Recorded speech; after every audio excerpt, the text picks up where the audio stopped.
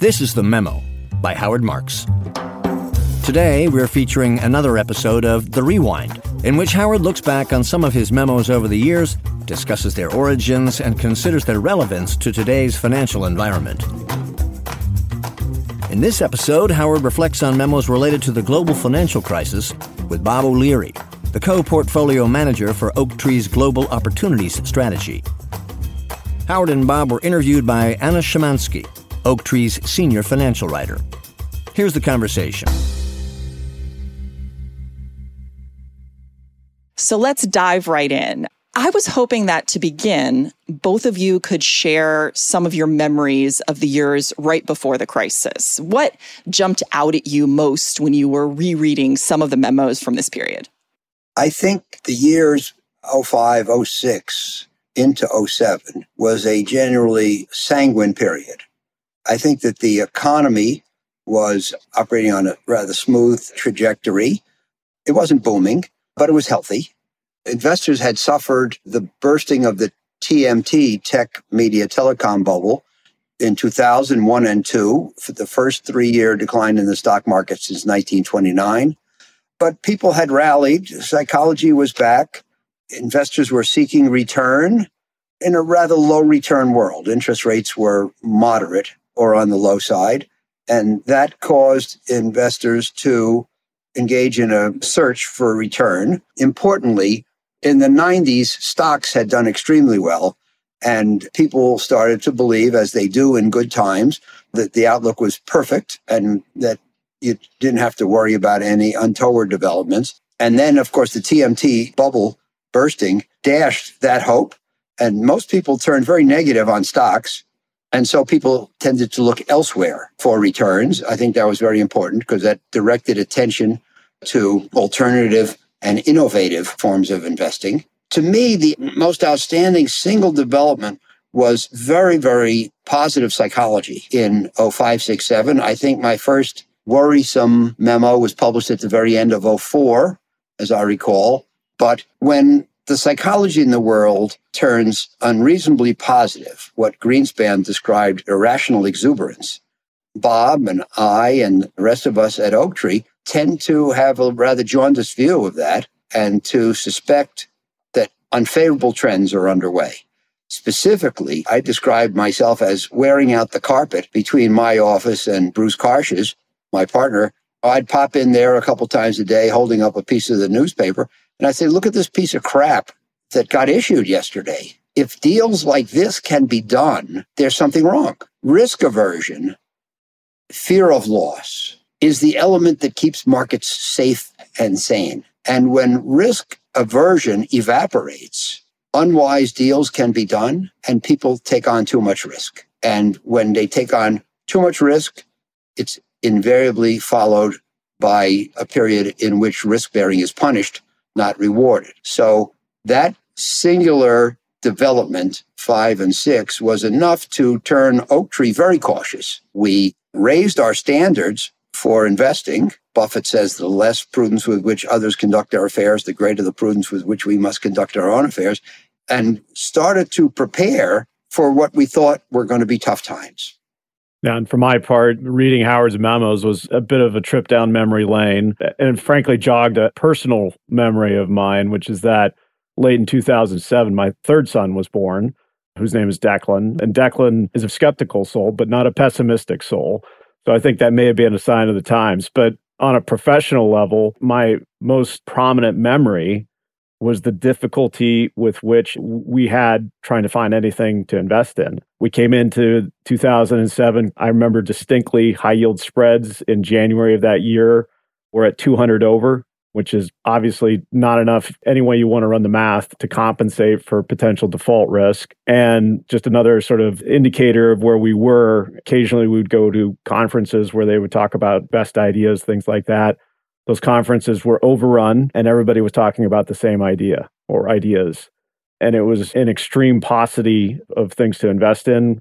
We had to really work hard. Luckily, Howard and Bruce had made the decision to sort of downsize the amount of capital we were investing at that amount of time. And so there wasn't all that much urgency for us to do anything. But it was clear that a lot of our competitors were out there, having raised much larger funds, were frankly in a bit of a panic to get risk on.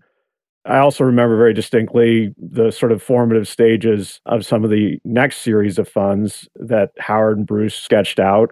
They were talking about very large numbers, and having joined Oaktree in 2002, right after the Enron scandals and everything else like that, it was an order of magnitude larger than what we had dealt with at that time. But I think it impressed upon me that they thought something really big was coming, and they were absolutely right. So we were getting ready, and I think it was quite prescient, frankly, at the time. I want to make one more point. I think we were very well prepared for the developments of 07, 08. And our concern over what was going on in the market was the reason. We had no idea, I had no idea, about subprime mortgages and mortgage-backed securities. All we knew was that the world had become an unsafe place because of investor practices. So this ties into my next question, Howard. In The Race to the Bottom, which was published in February of 2007, you discuss the cheapening of money that you saw during the pre-crisis period. Can you explain how this relates to some of the things that you and Bob were just talking about? That memo, Anna, was essentially about what happens when investors have too much money and they're too eager to put it to work. And money, as you say, gets cheapened. I was riding around in a car in England in late 06, early 07, and I read that historically, English banks had been willing to give people a mortgage equal to 3.5 times their salary, until one bank said, we'll do 4 times. And another bank said, we'll do 5 times. And it seemed to me that this was an escalating auction for the opportunity to put out money. It's like an auction for a painting. When you have 3 professionals who want a painting, the bidding is moderate, the resulting price is fair. But when you have a bunch of amateurs and all they have is money and not too much discernment, then the price gets crazy and somebody overpays. The opportunity to own that painting goes to the highest bidder. Did he win the auction or did he lose? Likewise, the opportunity to make a loan or provide financing goes to the person who will accept the lowest return and the least safety. Does the person who wins that auction by bidding a low required yield and a weak document, does that person win the auction or lose? I think by winning the bidding, they lose the money. Yeah, most of the lending was done by banks, and it became clear that the banks were in sort of a feverish state trying to compete with each other to lend, especially to the private equity guys. It got into a pattern where there was a deal announced almost every Monday morning. You could count on a company being taken private.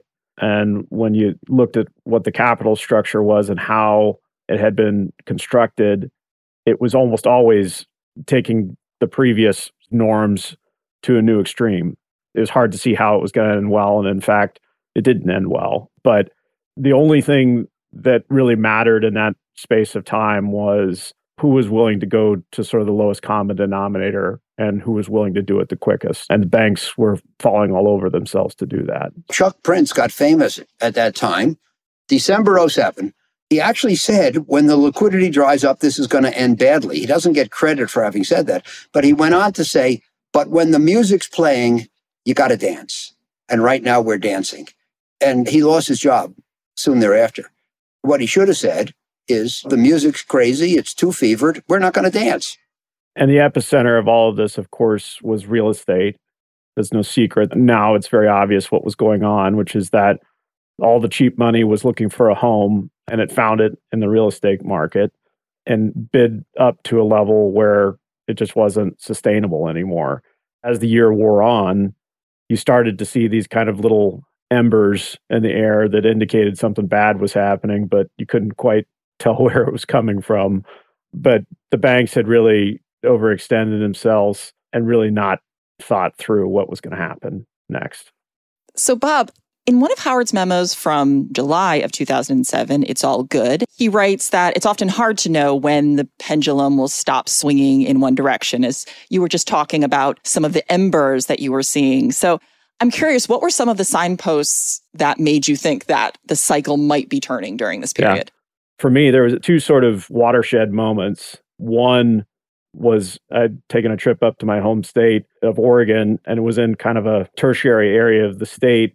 And there was obviously massive real estate boom going on, people building all manner of homes. But what was eerie at the time was there were a number of just uncompleted houses with no activity going on. And it was clear that something had happened and that the banks weren't going to extend any more credit, or somehow the person responsible for the development had fallen down. And that indicated to me the system was starting to seize. Sort of on a more direct level, we started to get inbounds from the banks that had done a lot of those private equity deals that I referenced, and panicky inbounds about large amounts of debt that they had committed to that they were trying to get off their balance sheet.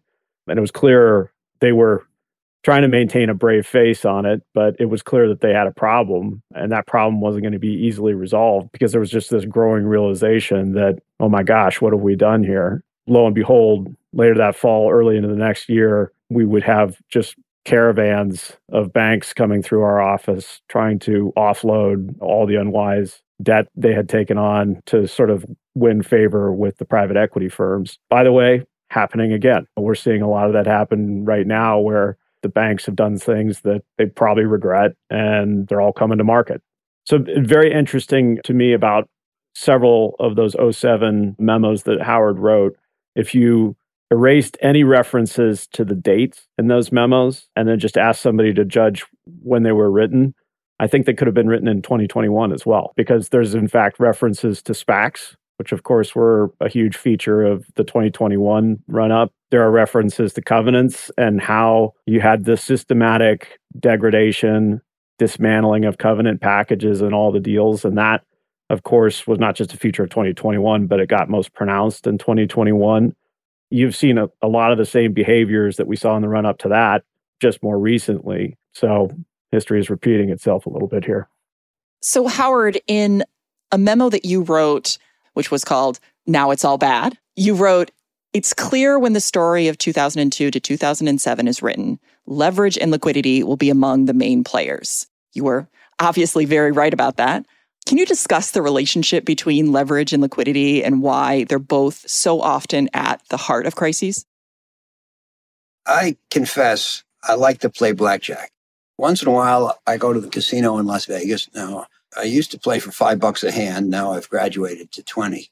I love the game, but I don't like to lose money, so I play for small stakes. And in Las Vegas, once in a while, the pit boss comes around and he says, the more you bet, the more you win when you win. And that proposition is unarguable. Of course, the more you bet, the more you win when you win. What he doesn't say is the more you lose when you lose. But in heady times, when everybody's thinking positive, they want to leverage up their investments. Now, leverage, using borrowed money in addition to your own capital, never makes an investment better. It merely magnifies the gains if there are gains and the losses if there are losses.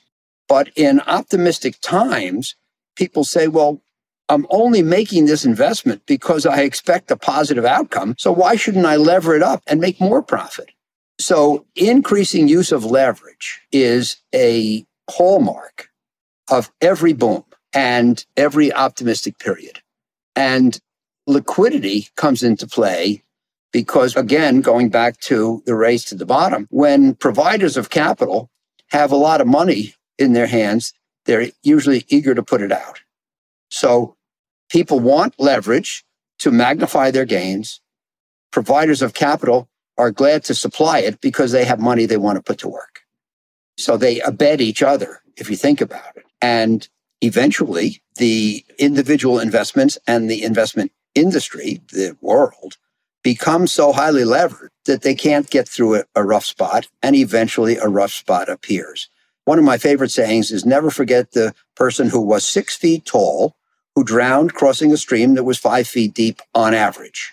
The idea of survival on average is not a good idea. It's not a valid idea. You have to survive every day, which means you have to survive on the worst day. And the more leverage you have, the more money you owe, the more interest you have to pay out to service your debt, the less likely you are to get through on the bad days. And so increased use of leverage is always a hallmark of booming periods, and it always exacerbates the pain in the bearish periods. Just maybe keying off that, one of the things from this period in time that, again, maybe just a sign that things were starting to reverse, starting to deteriorate. One of the parts of the market we had started to focus on was structured credit, especially the RMBS market. And increasingly, going to the point about leverage that Howard is making, we would look at these RMBS structures, which were relatively new at the time, had been in existence for 5, 6, 7 years, and look at the assumptions that were underlying the performance of various tranches of that RMBS.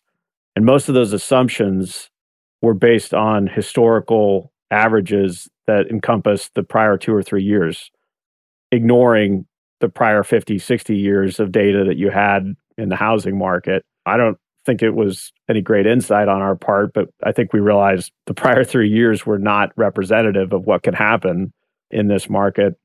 A very distinct memory I have is one individual coming in who was trying to get us to invest in some of these instruments. And the meeting actually got quite heated to the point where I think he questioned our intelligence and maybe a few other things. And how could we not accept that things had changed? The housing market had entered a new phase, and we're going to make great returns if we could just understand the few assumptions that were embedded into the analysis. We did not end up investing, and I think he may have sent a few emails after the fact for a while, but within a year, a lot of those structures had completely disintegrated, and it was evident that no, nothing had changed. The markets were still hewing to their historical standards, and it had reverted back to the mean. So I think it just gives credence to what Howard said, which was he was preaching caution and making sure that we were skeptical at a time that others weren't. That paid off, at least in that instance, it paid off hugely because we would have lost all our money on any of the investments that individual was suggesting. Let's now jump into the crisis itself. Can you both describe some of your most salient memories from the heart of the crisis? Sure. As you know, the subprime mortgages started to default in large numbers. The mortgage-backed securities, RMBS, Bob mentioned residential mortgage-backed securities that had been fashioned from the subprime mortgages as collateral, started to melt down. We lost Bear Stearns as an independent company, Merrill Lynch, Washington Mutual Savings Bank, Wachovia Bank, AIG. And then on September the 15th of 2008, Lehman Brothers went bankrupt. That really was a shock to the financial system. I came in on Monday, and the question was very simple: what to do? There was a strong belief that the global financial system was going to melt down because most people foresaw falling dominoes. And we know who had gone under thus far. We all agreed who was next. I'm not going to use any names, but we knew this bank was next and that bank was next. And due to their reliance on each other, what was called counterparty risk, it felt like a string of dominoes that could not be arrested. I thought back to the movie called The China Syndrome. It was about a nuclear reactor that got out of control, and they were afraid that this out-of-control nuclear reaction would melt down through the earth to China. And this downward spiral of the financial system felt like that. And nobody had any idea what to do. Most people were frozen in fear. And I, with Bruce and Bob and joining our thoughts together, we thought about it. We reached an interesting conclusion that if we bought and the world melted down, it wouldn't matter. But if we didn't buy and the financial system didn't melt down, then we hadn't done our job. So it was compelling to invest. And in anticipation of something happening, we didn't know what. None of us thought that Lehman was going to go under. But in anticipation of some bad event happening, we had raised a fund, and it was sitting mostly on the shelf. We invested it very patiently the day Lehman went under. We said, well, this is what we raised it for. Let's go. There's no way to prove we were at the bottom. There was no way to prove that the global financial system wouldn't melt down, but we thought it was our job to put it to work. Yeah, I just add, to me, as odd as it may sound, the adjective that comes to mind in describing what was going on here at Oaktree was normal. Yeah. It was a normal environment for us, and it was an environment I think we'd been set up for. It was clearly unprecedented. I mean, again, I joined during the TMT crisis that Howard referenced, and I thought that was unprecedented. Well, no, it wasn't. It's something much bigger than that happened 5 years later. But it felt like we were ready for it. We had the capital. And yeah, when you buy $200 million of bank debt and then a week later it's offered lower than what you bought it at, that could be a little disheartening. But generally speaking, we plowed forward. And what became apparent in retrospect was that there weren't too many people certainly investing on the scale that we were. And Howard's absolutely right. It was a fairly binary outcome. We would recover to some semblance of health, or things would be in a very desperate state. We thought it was going to be the former. We invested like that. And again, I think it was kind of eerie calm, I guess I would say, in our practices. Right. You ask about vignettes that happened, and I'll never forget, I was speaking to a friend of mine who was a reporter for a newspaper, finance reporter. He said to me, "What are you doing in this morass?" I said, "We're buying." He says to me, "You are?" Like I was insane. What Bob was describing, I think back to a Rudyard Kipling poem in which he says, if you can keep your head when all those about you are losing theirs, you could be a success. And when Bob says that it felt like normalcy around Oaktree, I think that's a pretty description of the state of affairs.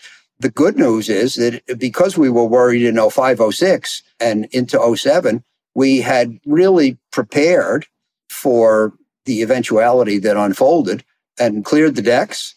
We didn't have a lot of troubled holdings that we had to spend our time fixing or rescuing. We were able to act in an affirmative manner and go out and spend money. And as I say, that's all you had to do. So as you're talking about keeping your head while others are losing theirs, that obviously is touching on this point of market psychology and the importance of understanding market psychology. And in your memo, Now It's All Bad, you write, the degree of risk present in a market derives from the behavior of the participants, not from securities, strategies, and institutions. Can you speak a little bit about that? 90% of what you have to know about investor behavior and market cycles is that in the real world, things fluctuate between pretty good and not so hot. And in the markets, views go from flawless to hopeless. Both flawless and hopeless are exaggerations. So when people think the outlook is flawless, they take on too much risk, they lever up too much, they pay prices that are too high, they're too eager to put to work. And of course, if they think it's flawless, those actions are based on unwarranted optimism. Then things change a little bit, and now people become hopeless. Now they don't want to own anything, and they're afraid that everything they own is going to go lower, and they better get out today because it'll be lower tomorrow. And since everybody feels that way, there are no buyers, and so prices cascade downward. Basically, that's what happens. I wrote a series of memos, I think starting, if I'm not mistaken, on July 1st of 07, called, once said, It's All Good, describing how everybody was optimistic about everything all around the world. Every asset class was booming in every country. Then, a couple of weeks later, I think I wrote, It's All Good, ? Because there started to be some cracks, and is it really as good as people thought? And then a couple of months later, I think it was September, I wrote, Now It's All Bad, ? How did everything go from all good to all bad in 3 months? And the answer is, it was never as good as people thought it was in June, and it was never as bad as people thought it was in September. If you can moderate your own fluctuations so that your emotions don't seesaw so wildly, that's how you keep your head when others are losing theirs. I think Howard really put his finger on it a moment ago. Not only were we managing as a firm, especially in the more opportunistic strategies, a lot less than we had in the previous 2 or 3 years, there actually had been conscious decisions to sell out of assets that became very problematic, especially real estate assets. That was a function of just saying somebody is willing to pay much more for this than we're willing to hold it for, so we're going to let it go. It's incredibly freeing to come into a period of time of that, have very few or very minimal legacy issues to deal with and recognize that everybody else in the market is mesmerized by the losses that they're taking in their portfolio. Yeah, so that reminds me of something we discussed, Bob, the last time you were on the podcast when we were talking about the memo, It's All a Big Mistake. And we talked about a quote of yours where you were discussing distressed investing and you said, our business is often an examination of flawed underwriting assumptions. So can you explain how this relates to what you were just talking about and really what you saw during the crisis? Yeah, and I think it actually relates pretty well to what we're seeing right now. You get these periods in time where you sometimes have very quick sort of sea change in market conditions, and you get to look back at what was done sometimes even 6 months before, maybe 9 months before, and see how people were thinking about it and how terribly wrong they were, frankly. And I referenced the banks who had taken a lot of risk, particularly with the private equity firms, and really competed to get that risk onto their balance sheet. And within, let's call it a year, it all looked terrible. And the underwriting assumptions that I think the very, very simple truth of what they were doing there is assuming a persistence and even improvement in conditions that were already overheated. I think in that era, it became apparent that a lot of the assumptions the banks were using to put on this risk were just horribly misguided. And they realized that very quickly. It's very interesting, again, just to compare it today. The very significant and very dramatic change that has occurred is obviously the interest rate regime. You look at debt that was underwritten just probably at the end of last year even, and it looks horribly mispriced. This will be for both Bob and Howard. People often talk about lessons learned from a crisis, but what do you think are some of the key lessons that were not learned by investors from the global financial crisis? I think people learn lessons. They only don't last too long. When you have a meltdown, as we did in 08, 09, in the global financial crisis, what do they learn? Leverage can kill you. Risk aversion is essential. You must demand a margin of safety so that even if things don't go the way you had hoped, you'll still be okay. These are the lessons that people learn in crisis. Of course, they learn them to excess. They learn that risk is your enemy and risk bearing is just another way to lose money. They learn that they should take a cautious approach to investing, but they take that to mean they should never engage in it. But the thing is, people have short memories. In particular, on the one hand, you have prudence and memory and awareness of history and all the things that Bob and I have been discussing today. And on the other hand, you have the desire to get rich. When you get a few years from the episode, the desire to get rich takes over and the prudence and the memory recede. The quote that Howard puts in The Race to the Bottom, I thought was phenomenal. This is from John Kenneth Galbraith. There could be few fields of human endeavor in which history counts for so little as in the world of finance. And that sums up the last 12 years, I think, quite well. If you just look at it in a vacuum, we came close to a collapse of the modern financial system. And yet we turned around and went on an unprecedented run where we started to repeat all the same things that led to that situation. And you look at the expansion of debt, the degradation of the quality of that debt, obviously the mispricing of it. And you're now at a point, the government just pouring money into the situation.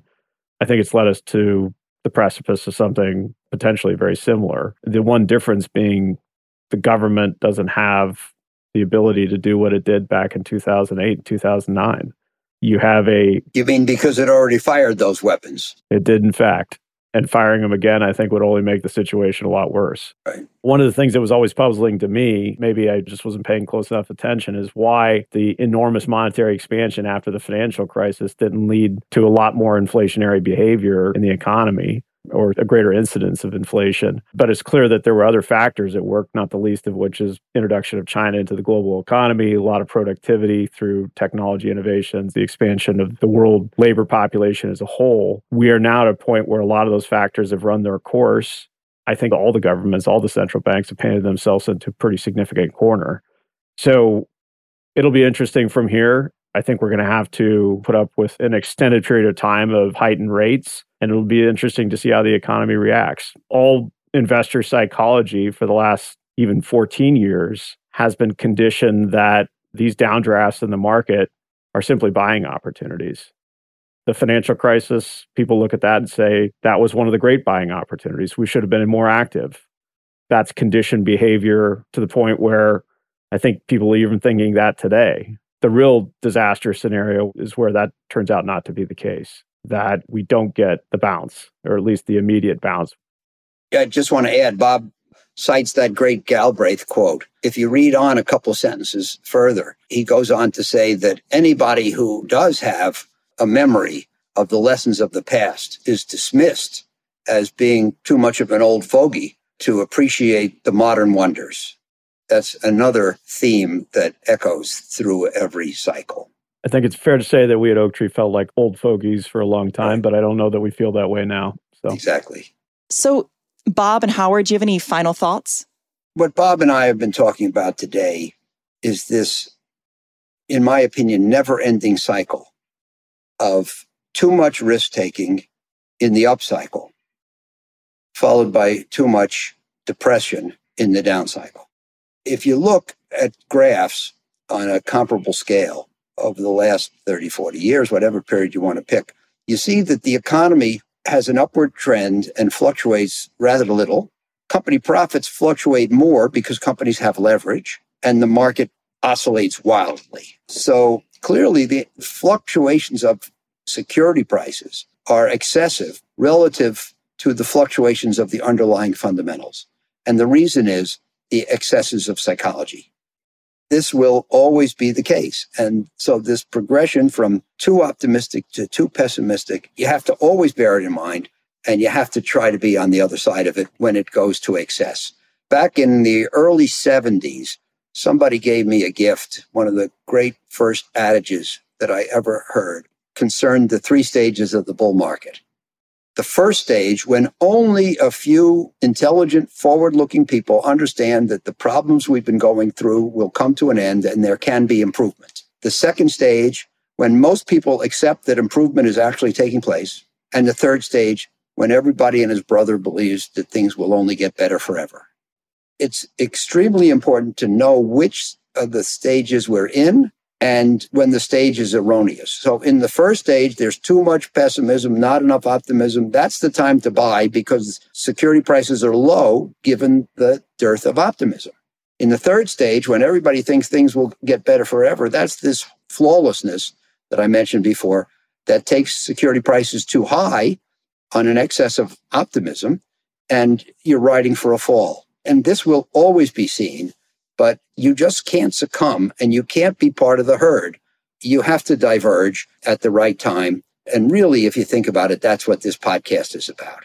I want to pick up on at least one thing Howard said there, in that when you look at the 40-year sweep of financial history, the sort of one trend that stands out is the unrelenting decline in real interest rates and the corresponding rise as a result of that in asset values.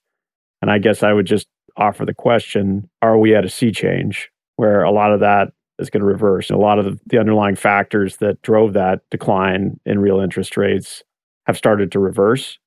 You've seen a dramatic change in the interest rate regime just in the last 12 months. Maybe that's temporary, but maybe it's permanent, and maybe it gives rise to the next stage of a down cycle. So if I were to proffer a point of view here, I think we are in the latter part of the third stage of what Howard just described, and I think it's going to get quite interesting from here on out. Well, thank you both for a really interesting discussion. Good. Thank you, Anna, for good questioning. Yes, thanks, Anna. And thank you, Howard. Thank you for listening to The Memo by Howard Marks. To hear more episodes, be sure to subscribe wherever you listen to podcasts.